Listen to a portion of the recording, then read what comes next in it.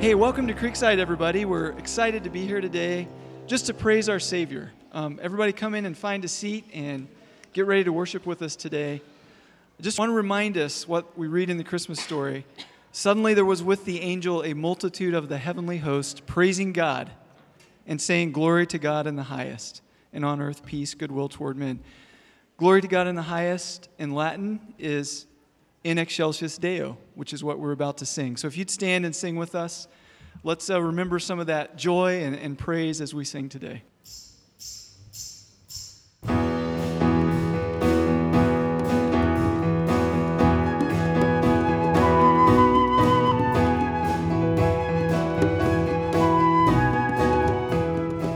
All I can say is amen.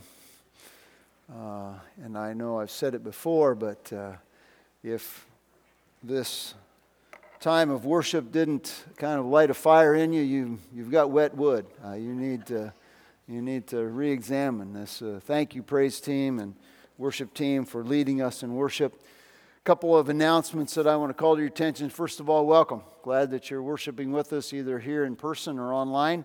We're just grateful for your presence and thankful that you're with us today.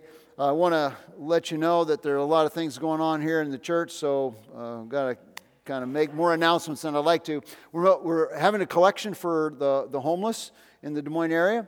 So Rhonda Cooker is coordinating that, and so if you go out in the entryway, you'll see some tubs. You can collect stuff. All the details are in the bulletin, so I'm not going to go through all the stuff that you can bring. Just don't bring junk.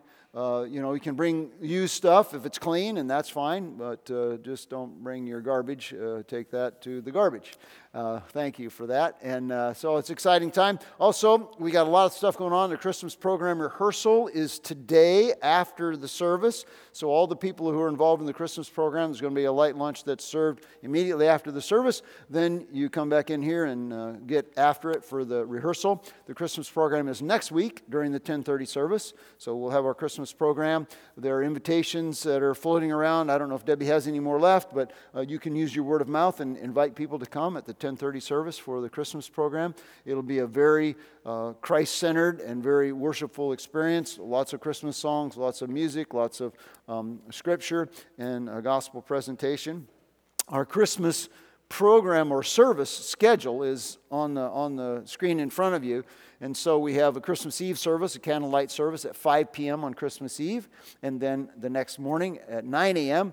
In here we'll have a Christmas communion service, which will be some opening with someone sharing the word a little bit, and then more of some spontaneity that goes on in that service. So it'll be both of them very interesting. We have a college care ministry that I just wanted to highlight. Heather Durr is kind of coordinating that. And if you're interested in helping support some of our college students by praying for them, care packages, that kind of thing, please contact Heather. And if you don't know her information, you can contact the office and so on. You can get it to you, okay? And then the last thing I want to call to your attention is Generation Jesus and Sunday school kids. You are dismissed, okay? So all of you involved in Generation, if you haven't already left, so I think some of them already left. But if you're in Generation Jesus or Sunday school, you can leave at this time, all right? I'm going to pray. I need to pray. Father, thanks for your love for us, and I thank you for the beautiful opportunity to worship you in spirit and in truth. And I pray that we would truly commit in our hearts to give you our all and to give you all of who we are, and that we would seek to serve you because of what you've done for us. And I ask now with the psalmist that you'd open our eyes, that we might behold wonderful truths from your law, truths that become precious to us, truths that you use by your Spirit's power working in us to transform us into the image of Christ, in whose name we pray. Amen. Well, our oldest daughter, our middle child, she runs her own business called Thread It Apparel Architect in Ames. And as part of her business, she works with individuals in helping people discover what colors of fabric, what colors of accessories, what kinds of accessories best match them and their clothing style, which is best for them, okay? what to put on, how to make you look as good as you can look, and to be stylish but reasonable priced and that kind of stuff. That's what she does. Okay, she loves doing that, and that's her niche.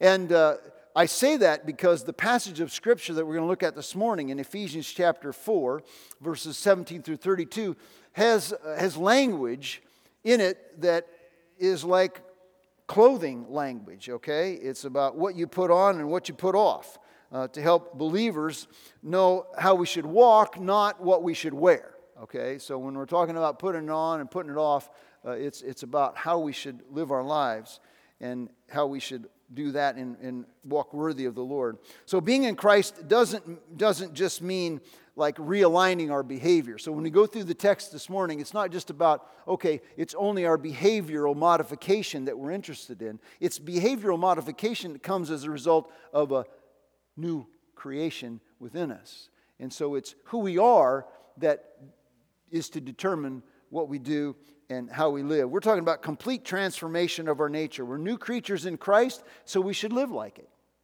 Okay? Live like who we are.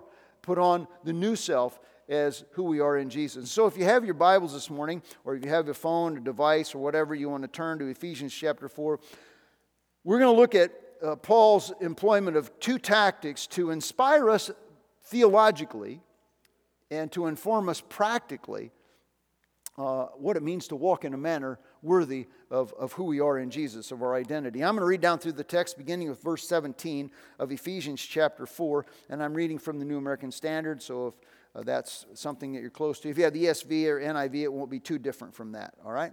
If you don't have a Bible, there's one underneath the seat in front of you somewhere. There should be one not too far away. This I say, therefore, and affirm together with the Lord, that you walk no longer just as the Gentiles also walk in the futility of their mind, being darkened in their understanding, excluded from the life of God because of the ignorance that is in them, because of the hardness of their heart. And they, having become callous, have given themselves over to sensuality for the practice of every kind of impurity with greediness. But you did not learn Christ in this way, if indeed you have heard him and have been taught in him, just as truth is in Jesus, that in reference to your former manner of life, you lay aside the old self, which is being corrupted in accordance with the lusts of deceit, and that you be renewed in your spirit, in the spirit of your mind, and put on the new self, which in the likeness of God has been created in righteousness and holiness of the truth. Therefore, laying aside falsehood, speak truth, each one of you with his neighbor, for we are members of one another, and be angry, and yet do not sin, and do not let the sun go down on your anger, and do not give the devil an opportunity. Let him who steals steal no longer, but rather let him labor, performing with his own hands what is good, in order that he may have something to share with him who has need. Let no unwholesome word proceed out of your mouth, but only such a word as is good for edification, according to the need of the moment, that it may give grace to those who hear. And do not grieve the Holy Spirit of God, by whom you were sealed for the day of redemption. Let all bitterness and wrath and anger and clamor and slander be put away from you, along with all malice, and be kind to one another, tender-hearted, forgiving each other, just as God in Christ also has forgiven you. Wow, that's a rich passage with lots of truth in it, but I want to try to unpack it. And so the first tactic that I see Paul employing in this passage to help us know what it is to put off the old and put on the new, what it is to walk worthy, is we're given a compelling exhortation that we are to live like who we are in Christ. And in verse 17, he starts with therefore, and the therefore, again, when we see the word therefore, what do we ask? We ask what it's there for, and therefore points us back to what came before it, our discussion of the unity of the body within and the diversity within that unity that promotes maturity in the body of Christ. And all of that, now that previous discussion, is the freight that he uses to carry us forward into the next discussion of what it practically means to live that out, of who we are in Jesus. So his word, he says, Paul, I affirm together with the Lord. It's kind of like this. Now some of you are young people, but when you were young, maybe your brother or your sister, if you are fortunate to have one, came to you, or in the case of, it might be that you wish they weren't your brother or sister at the time they came to you, but they said, you're supposed to go and do the dishes, or you're supposed to go and clean your room. And then they said, Dad said so. Well, if they hadn't said Dad said so, chances are, or Mom said so, chances are that, that would have been just like water off a duck's back. It's no big deal. But when Dad says so, then it carries authority. That's what Paul's doing here, in a sense. He's saying, I'm not just making this up. I'm affirming together with the Lord. I'm saying this with God. And the exhortation comes in two forms. Okay? So there's a negative prohibition that he gives against walking in corruption. Okay? So he starts out and he says, this I say therefore, and affirm together with the Lord, that you, who's the you? Believers. Okay? That you believers, first believers, walk. And again, we kind of read through the Bible sometimes and we just assume that we understand what it means. What does it mean to walk? It means how we conduct ourselves. It's how we live our life. So you believers, here's how you walk. No longer, that's the negative prohibition, as the Gentiles. And the Gentiles here means those who are religiously pagan. It could be those who are ethnically non-Jews, and it probably refers to that too, but the primary focus here is those who are pagans, those who are not religious people. They're ungodly. So believers are to abandon, you are to abandon, you believers are to abandon your previous way of life that consists of a separate or several characteristics. And then he lists those characteristics of what it means to be a Gentile that those who are Christians are not supposed to live like. Okay? And so, first of all, we're not supposed to be intellectually empty. That's my phraseology. The futility of their mind. He talks about they're in the futility of mind. They also walk. They live in the futility of their mind. Well, what does that mean? Well, it means futility means empty, pointless, non-productive. So ungodly people, the spiritual mind and subsequent actions of unbelievers is empty. It's ultimately empty. Now, it may seem to be fulfilling at the time, but it's ultimately empty. And it doesn't produce what they wanted to. It's unproductive. I like the way John MacArthur describes it. He says, the life of an unbeliever is bound up in thinking and eating in an arena of ultimate trivia. Eating and drinking in an arena of ultimate trivia. In other words, they're spending their time doing things that in the long run, in eternity, don't amount to much. Okay? The unregenerate live in an ongoing condition of, secondly, moral ignorance. The text describes it as being darkened in their mind, verse 18. Darkened in their understanding, okay? Which suggests spiritual darkness that includes ignorance and immorality. I mean, that's what leads people. Ignorance of spiritual truth and immorality leads people to accept the things they are natural man. They're not able to accept the things of the Spirit of God. If you're darkened in your mind about spiritual things, you cannot accept the things of the Spirit of God. This is what Paul says in 1 Corinthians chapter 2, verse 14. They do not accept the things of the Spirit of God. They're spiritually blinded.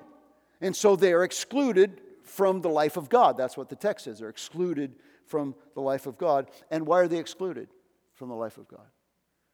Well, read the text. It says, because of the ignorance that is in them. Because of they're spiritually ignorant. They're spiritually unable to see. Before my mom had her cataract surgery, she couldn't see everything. My dad, they'd be driving along, and my dad would say, well, you see those deer over there? You see those wild turkeys out in the field? And she'd go, no, I don't see them. She couldn't see what she couldn't see. And before a person comes to faith in Christ, before the Spirit of God regenerates their heart, they can't see what they can't see. They can't know what they don't know. And so they're ignorant of spiritual truth.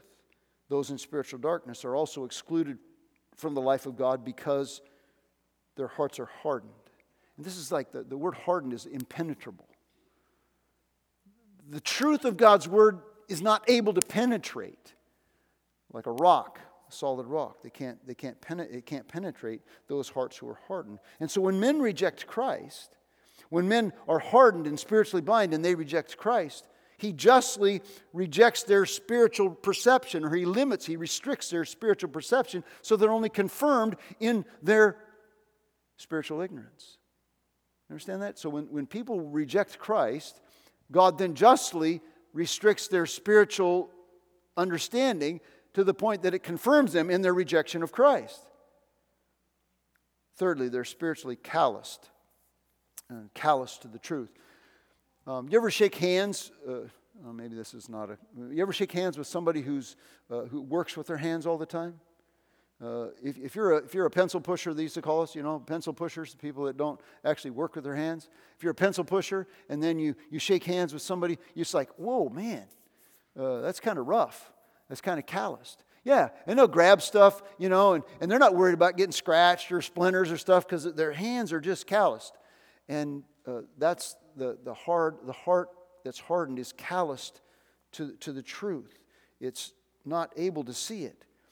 And so they're insensitive. Calloused means they're insensitive to the unrighteousness in their own hearts and the unrighteousness in the hearts of others.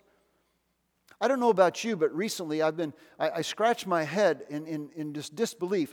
And when I read about parents who have taken their children to a drag queen show. They have these, drag queen story hours at libraries and have these drag queen shows. And you got parents that I'm going, what is that? Well, they're calloused.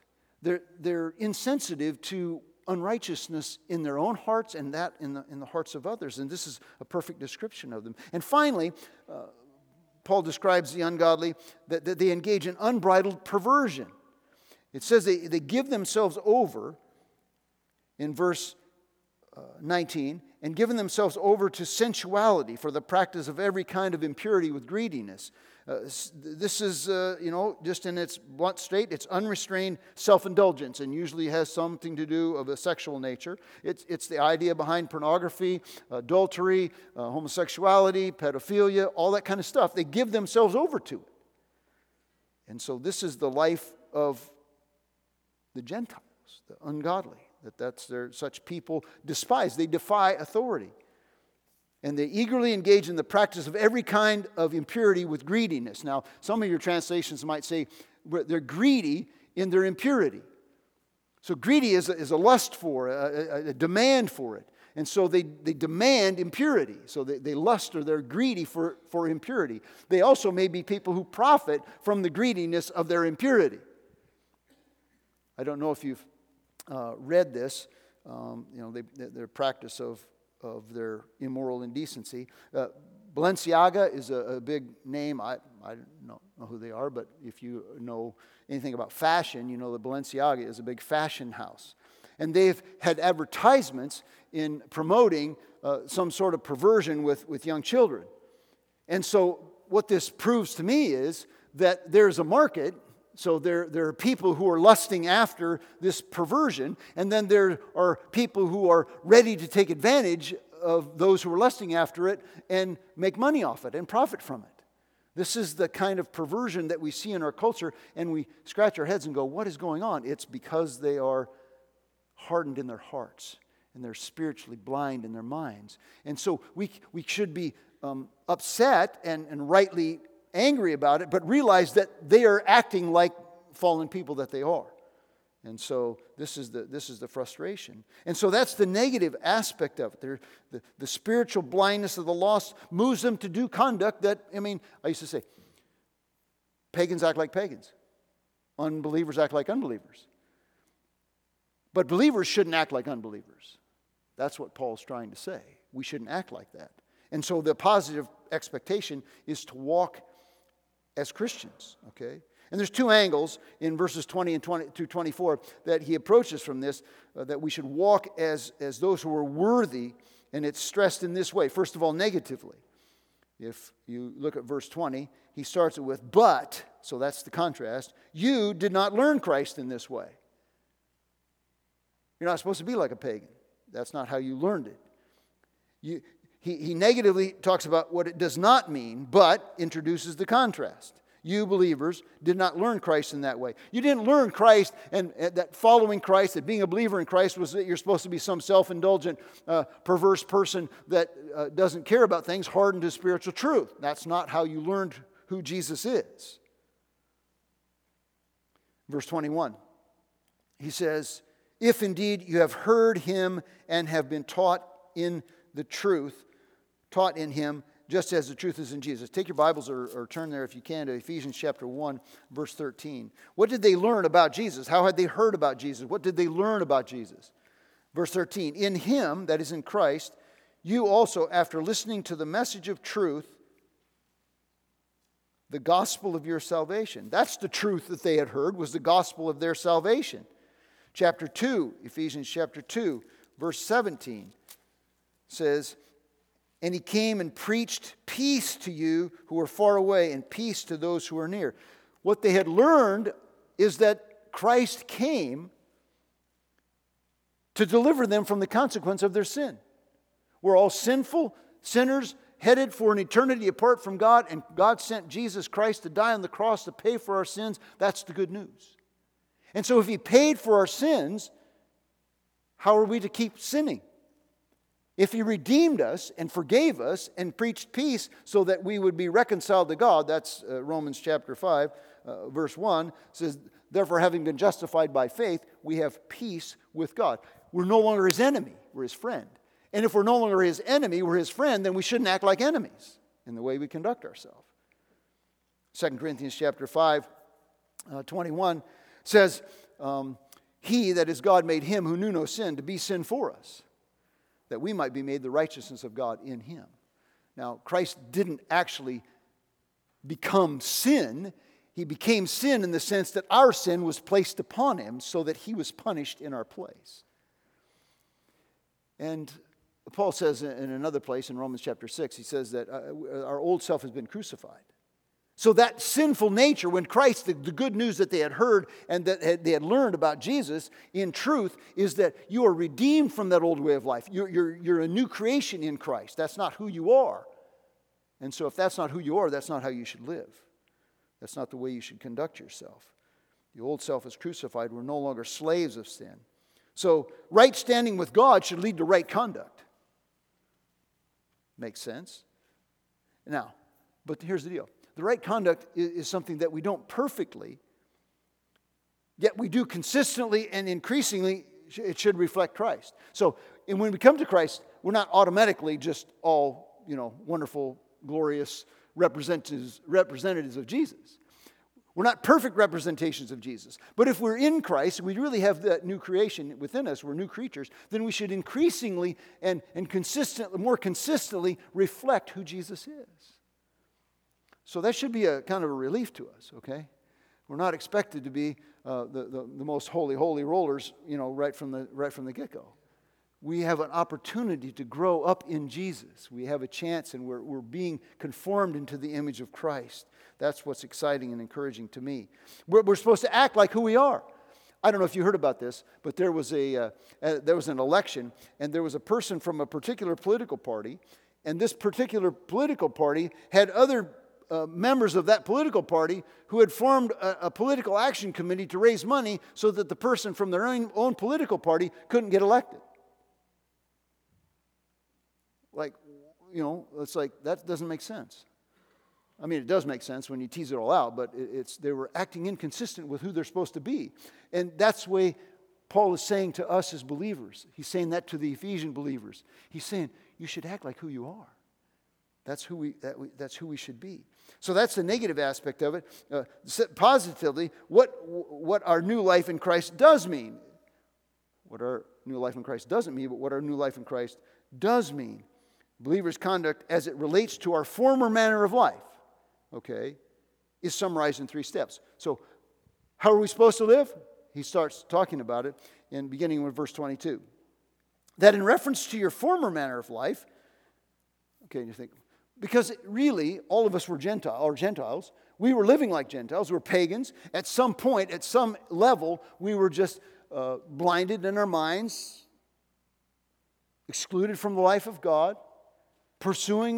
greedily pursuing our own lusts and desires.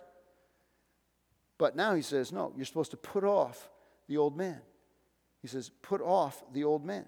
That's what we're supposed to do. In verse 22, he starts talking about that's the essence of what it means for us, is to put off the old self. What's the old self? It's our old nature before we came to Christ. And with its unbridled self-indulgence. And so in Hebrews chapter 12, verse 1, he says, chapter 12, verse 1, he says that we're surrounded by so great a cloud of witnesses, therefore lay aside every encumbrance and the sin that so easily entangles us, and run with endurance. Set it aside. Put it off. That's to change of clothes, okay? Boom. You know, when I used to work for Bob Martin south of Newell, I'd come home every night. I had to change my clothes because I was working in hog barns and out in the cattle yard, and I had to change my clothes. I had to put that stuff off because it stunk, it reeked, and that's what we're supposed to do. We're supposed to put off all of that garbage within us, okay? And the new man, he says, with the lusts of deceit, lusts that deceive, the promise that doesn't provide the true satisfaction. And so as we look at life, even ourselves, we're prone to chase after things that don't really satisfy. And he says, put that off. They don't provide true satisfaction. And they draw even the elect away from, it says, from the sincerity and purity of devotion to Christ. Things that deceive. Well, hey, I think if I just, it's Christmas time, right? Man, if I just had, and then you fill in the blank, my life I'd be good. I'd really be satisfied. I'd really be good. But you know what? You get it, and then you go, not so much. Didn't really help. Maybe there's something else out there. And that's the lust of deceit. It draws us away. And so he says, now lay aside. It pictures a conscious, spirit-empowered choice, right? To cast aside attitudes and actions that are corrupt. Interestingly enough, Paul's talking to the church at Ephesus. In Acts chapter 19, these people, when they came to personal faith in Jesus Christ, you know what they did? They were convicted. It says in Acts chapter 19, verses 18 through 20, you can look it up later, that they disclosed their occult practices. They had been involved in the occult. And they brought their books, and they burned them. Big bonfire, They burned their books. What were they doing? Putting off the old. That's who we were. That's not who we are now. And so my challenge for me, is maybe there's some associations that I have to put off. Maybe there are places that I cannot go or should not go. Maybe there are people that I should not necessarily associate with in the same way that I did before. Maybe there are pursuits that I have, hobbies or interests that I have that just aren't healthy for me to engage in or indulge in. Maybe there are passions that feed the old man that need to be starved, need to be cut off. And so you can think about that. Maybe it's something you watch. Maybe it's something you listen to. Maybe it's something that I've always done all my life, but I never thought about it. I remember chasing around places trying to find the latest model toy tractor. And then I realized one day I was thinking, why am I doing this? I mean, I don't play with them, so I don't think I really need them. And maybe it's taking time, energy, effort, and money that I really don't need to direct in that way. And so we need to put that off. Okay? So you put that off. And then he talks about not only do you lay aside these things, and we say no to those places, because then he says you be renewed in the spirit of your mind. That's verse 23. So you put off the old, and then you renew your mind. That's Romans chapter 12. Do not be conformed to this world, but be transformed by the renewing of your mind. And we renew our mind with what? With God's truth. The truth of the Word of God. And so this transformation into Christ-likeness requires a renewing of our mind that involves knowing the truth of God's Word and then doing the truth of God's Word. That's the sad part. We can sit in church all our life and know what we're supposed to do and not do it. We got to get, it's like we sing that song, Standing on the Promises, and most of us are sitting on the premises. We're not really doing anything. We're not getting in the game and living out what God has called us to do. And it's not, it's not easy. You know, it's hard to step out of our comfort zone and our faith. We kind of feel comfortable. Yeah, I know that I'm supposed to serve other people, but you really want me to take time and effort and energy and go visit somebody? You really want me to spend time making something and taking it over to them? You really want me to come in and handle, 50 crazy, loud, obnoxious young people while they're running around this Awana circle, and it's like I have to plug my ears, and I'm hard of hearing. And so it's just, that's what it's like. And then finally he says, because belief, we renew in our mind. Why? Because our beliefs determine our behavior. I heard someone say once, you don't really believe anything that doesn't motivate you to action. If I believe it, I'm going to do something with it. And so you put off the old, you renew your mind, and then he says, and you put on the new self, verse 24. It's the opposite of laying aside. You put on the new self, created in the likeness of God, which is in righteousness and holiness. That's what we're supposed to do. Some of you don't follow football, and that's okay. I can appreciate that. I don't follow professional football very much, but I know that Brock Purdy, who was a former quarterback at Iowa State University, he was, by virtue of somebody getting hurt, he was made the starting quarterback of his professional football team. And he came into the game and he performed. He actually lived up to his identity as a starting quarterback. He did what he was supposed to do. And that's what Paul is pleading with the church in Ephesus and with us, is to live like who we are, to perform like we're supposed to perform. In Romans chapter 13, verse 14, I think, do we have this one or not? That's fine. I'm going to go. Yeah, there it is. But put on the Lord Jesus Christ and make no provision for the flesh in regard to its lusts.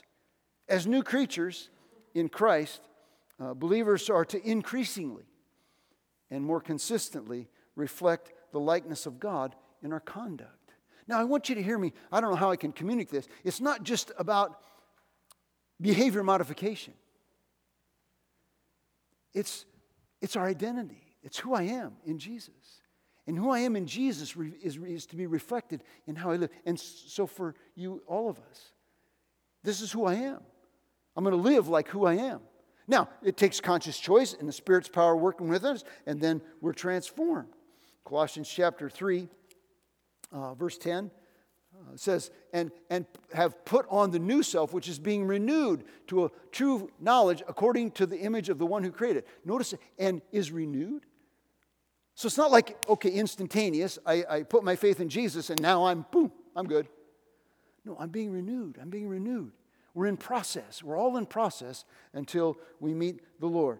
And so from the theological foundation, Paul moves now to the practical application.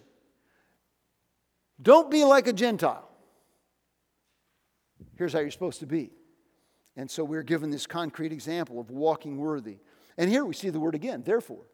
Verse 25, therefore, and introduces these two strategies that reveal practically what it means to walk worthy.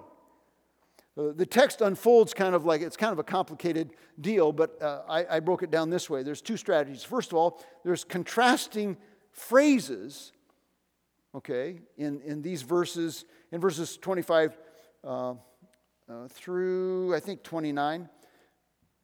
That list a vice we're supposed to put off, and then right after it, a virtue we're supposed to put on. So there's a vice we're supposed to get rid of, and then there's a virtue that we're supposed to dress ourselves with. Okay? So first of all, lay aside falsehood and speak truth. So the vice is falsehood, and the virtue is to speak truth. You see, the practice of falsehood offends God. I mean, it's in one of the lists of the abominations of God. In Proverbs chapter 6, verse 17 and verse 19, God hates it. And in my study, I was like, I didn't know this was in the Bible. But I'd read it before. It just didn't stick to me on falsehood. Do you know that in Revelation chapter 21, verse 8, those who lie do not inherit the kingdom of God?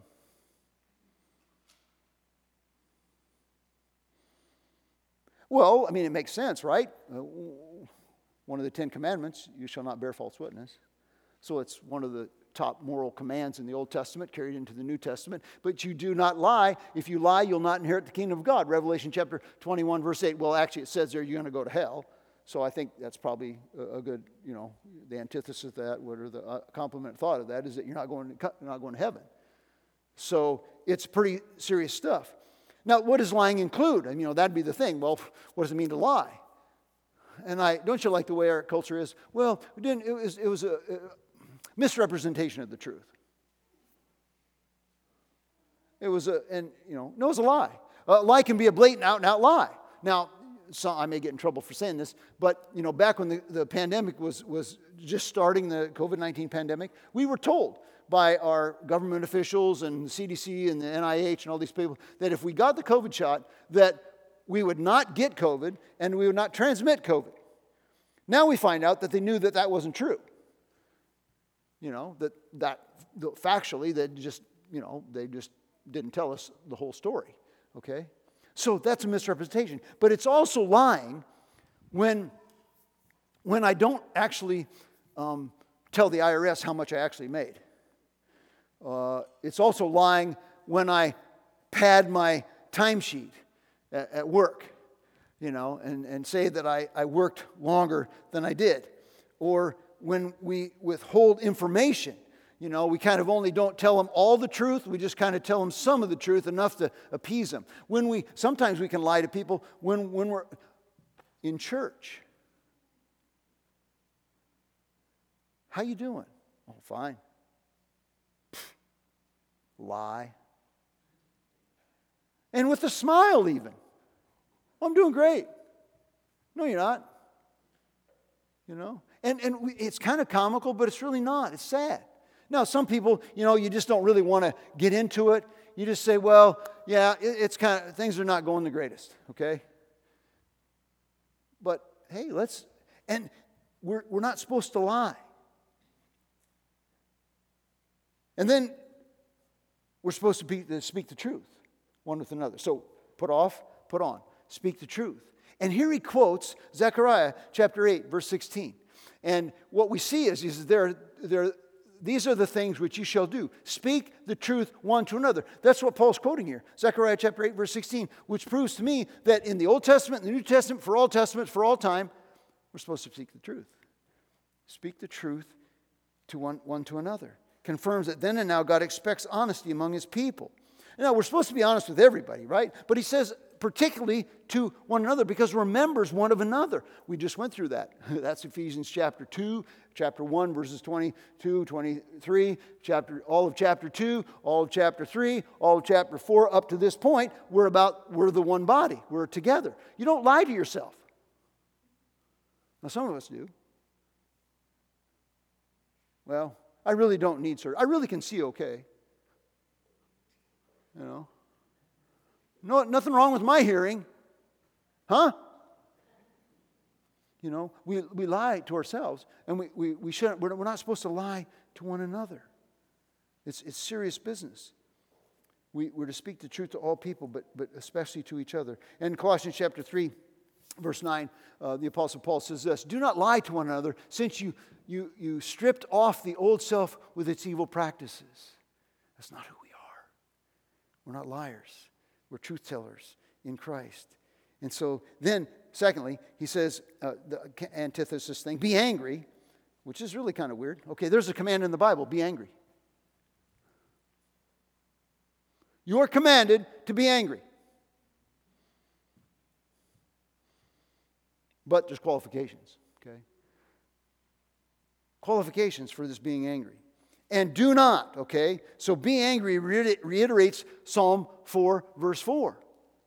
There's a command to be angry, and we should be angry as God's people. We should be angry about injustice. We should be angry about decadence and perversion. We should be angry about the things that anger the heart of God.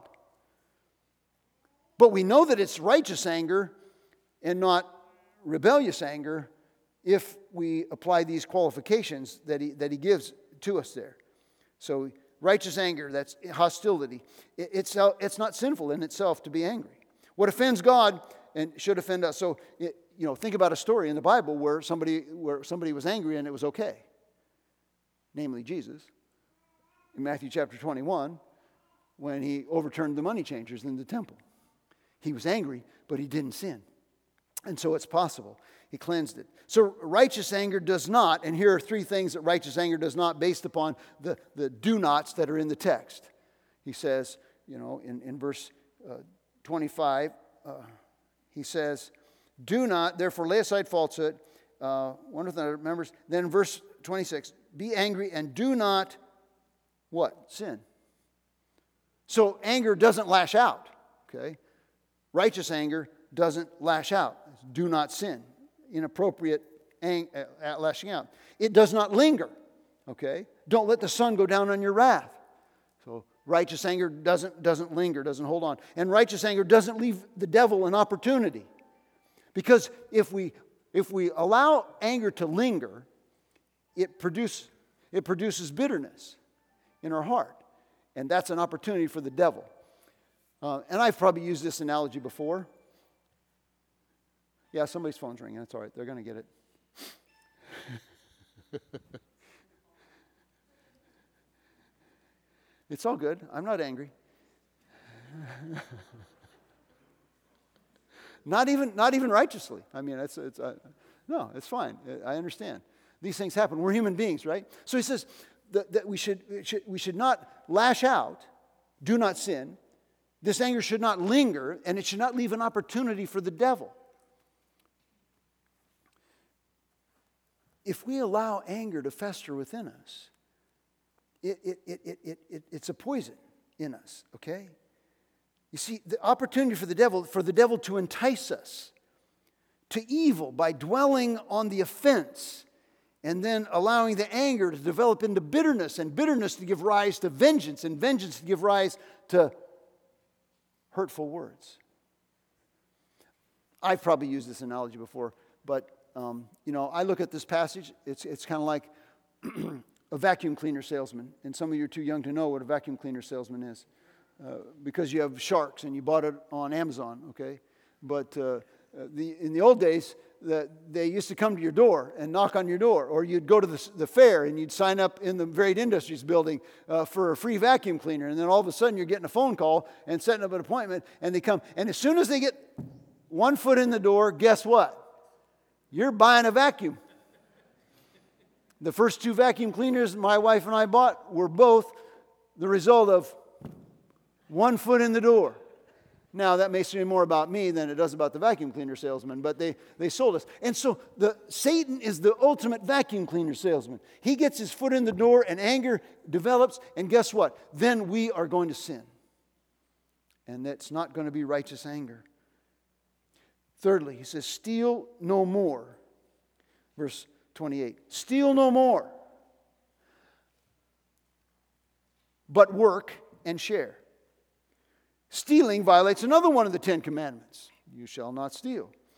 But we're to labor and share with one another. But rather introduces new life behavior. That's the old life, put it off. Now put this on, to labor. Hard work is valued by God. In fact, 2 Thessalonians says if you don't work, you don't eat. And personal possessions are valued by God. Personal property. That's why you're not supposed to steal. What do you steal? Somebody else's property. No, that's not supposed to happen. And when through our labors then, we're able to bless other people. So part of us working is to help provide for those in need. Not just to provide for our own self, but provide for others. That's what the text says, okay? To provide the blessing to those others, and especially to those of the household of God. Galatians chapter 6, verse 10. And even in this passage, it's providing others in need. And the context is in the local church. That doesn't mean that we don't provide for the homeless that aren't part of our church family, but we are especially supposed to provide for those who are in our church family. That means our missionaries, that means the people in the church who are struggling financially. We help provide for them and others in the body of Christ. That's what we're supposed to do. Then he says, no unwholesome speech, but edifying words. And you know this, I said this before, the words of our mouth reflect the condition of our heart. That's Matthew 12, 34 and 35. And if you look over in your Bibles at Ephesians chapter 5, verse 4, you're going to read this. And there must be no filthiness and silly talk or coarse jesting, which are not fitting, but rather giving of thanks. Rotten words, unwholesome words are rotten words. Just think of it, it's garbage. We got home last night and we came in the house and something had been left in the garbage can that was not good. It was rotten. And what did we do? Oh, that's really nice. We'll just leave it in there all night. No, I was expressly requested to take it to the outside garbage can, because it had a stench. Unwholesome words. We're talking about inappropriate jokes. We're talking about profanity. We're talking about filthy innuendos, gossip, slander, all that kind of stuff. We're supposed to get rid of it. And we're supposed to speak words for edification, words that build each other up. Become more Christ-like. That's what it means to build it up, to become more Christ-like. So if I'm speaking words to you to build you up in Christ, to become more Christ-like, sometimes I'm going to confront you. Right? Because you may be deviating from Christ. Sometimes we're going to challenge people to employ their gifts. Okay, you sat here and listened this morning, or stood and listened. So how many of you would say, oh, you guys, all of you people up here, I wish you had just stayed down and not done and blessed us that way? No. I'm thinking, okay, who else is out there? Hiding in the shadows that could be using their gifts for God's glory. Not just up here, you know. I mean, it could be leading, helping with the young moms. It could be, you name it. It could be a lot of different stuff. They're just hiding in the shadows. No, we got to say, hey, look, what are you doing? Get after it.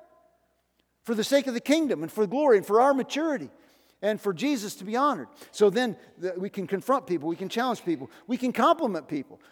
You go up to say, man, you blessed my soul. And I would say it to each and every one of you up here, you blessed my soul. Pronounce the benediction, because of what Jesus did through you. And then and we can celebrate their progress in Christ's likeness. So that was the contrasting list. Now he moves from this contrasting list, contrasting going back and forth of vices and virtues. Now it's a contrasting list of vices to put off and virtues to put on. Okay? First of all, he talked to us about this contrasting phrases. Now he's going these lists, okay? And there's vices about who those who walk in the truth should put off. This is verse 30. What should you put off? Do not grieve the Holy Spirit. My summary of that is everything he just said, that's sinful, that grieves the Holy Spirit. If we live like that, we're grieving the Holy Spirit. It saddens him. All right? Now verse 31, he says, let all bitterness and wrath and anger and clamor and slander be put away from you along with all malice. Now, in that verse, all applies to all.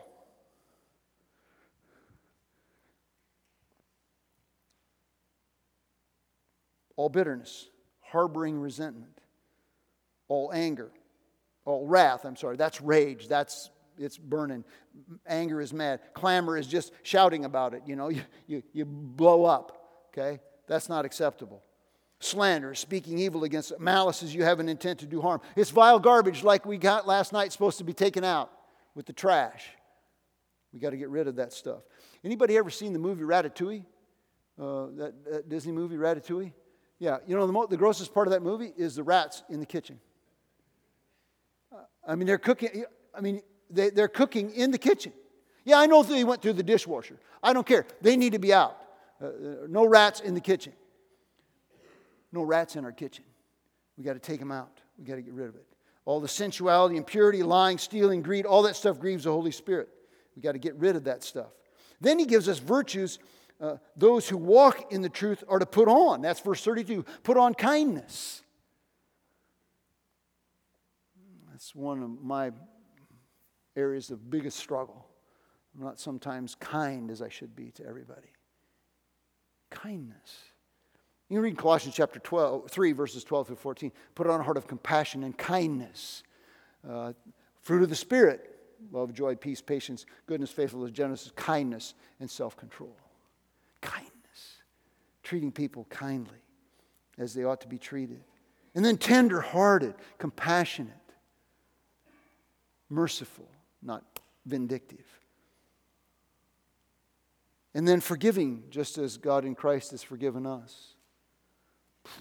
That's a whole message in itself. How often should we forgive someone? Peter asks. 70 times 7. Then Jesus told the story about the guy who owed a whole bunch to his owner, master. And he pled with the master. Master forgave him. That guy went out and tried to beat out of some guy that owed him, like a pittance. And he says, you should forgive as you have been forgiven. So, if you're here this morning, you don't know Jesus. Your way of life may temporarily gratify you, but it's ultimately vain. You're without God. It's futile.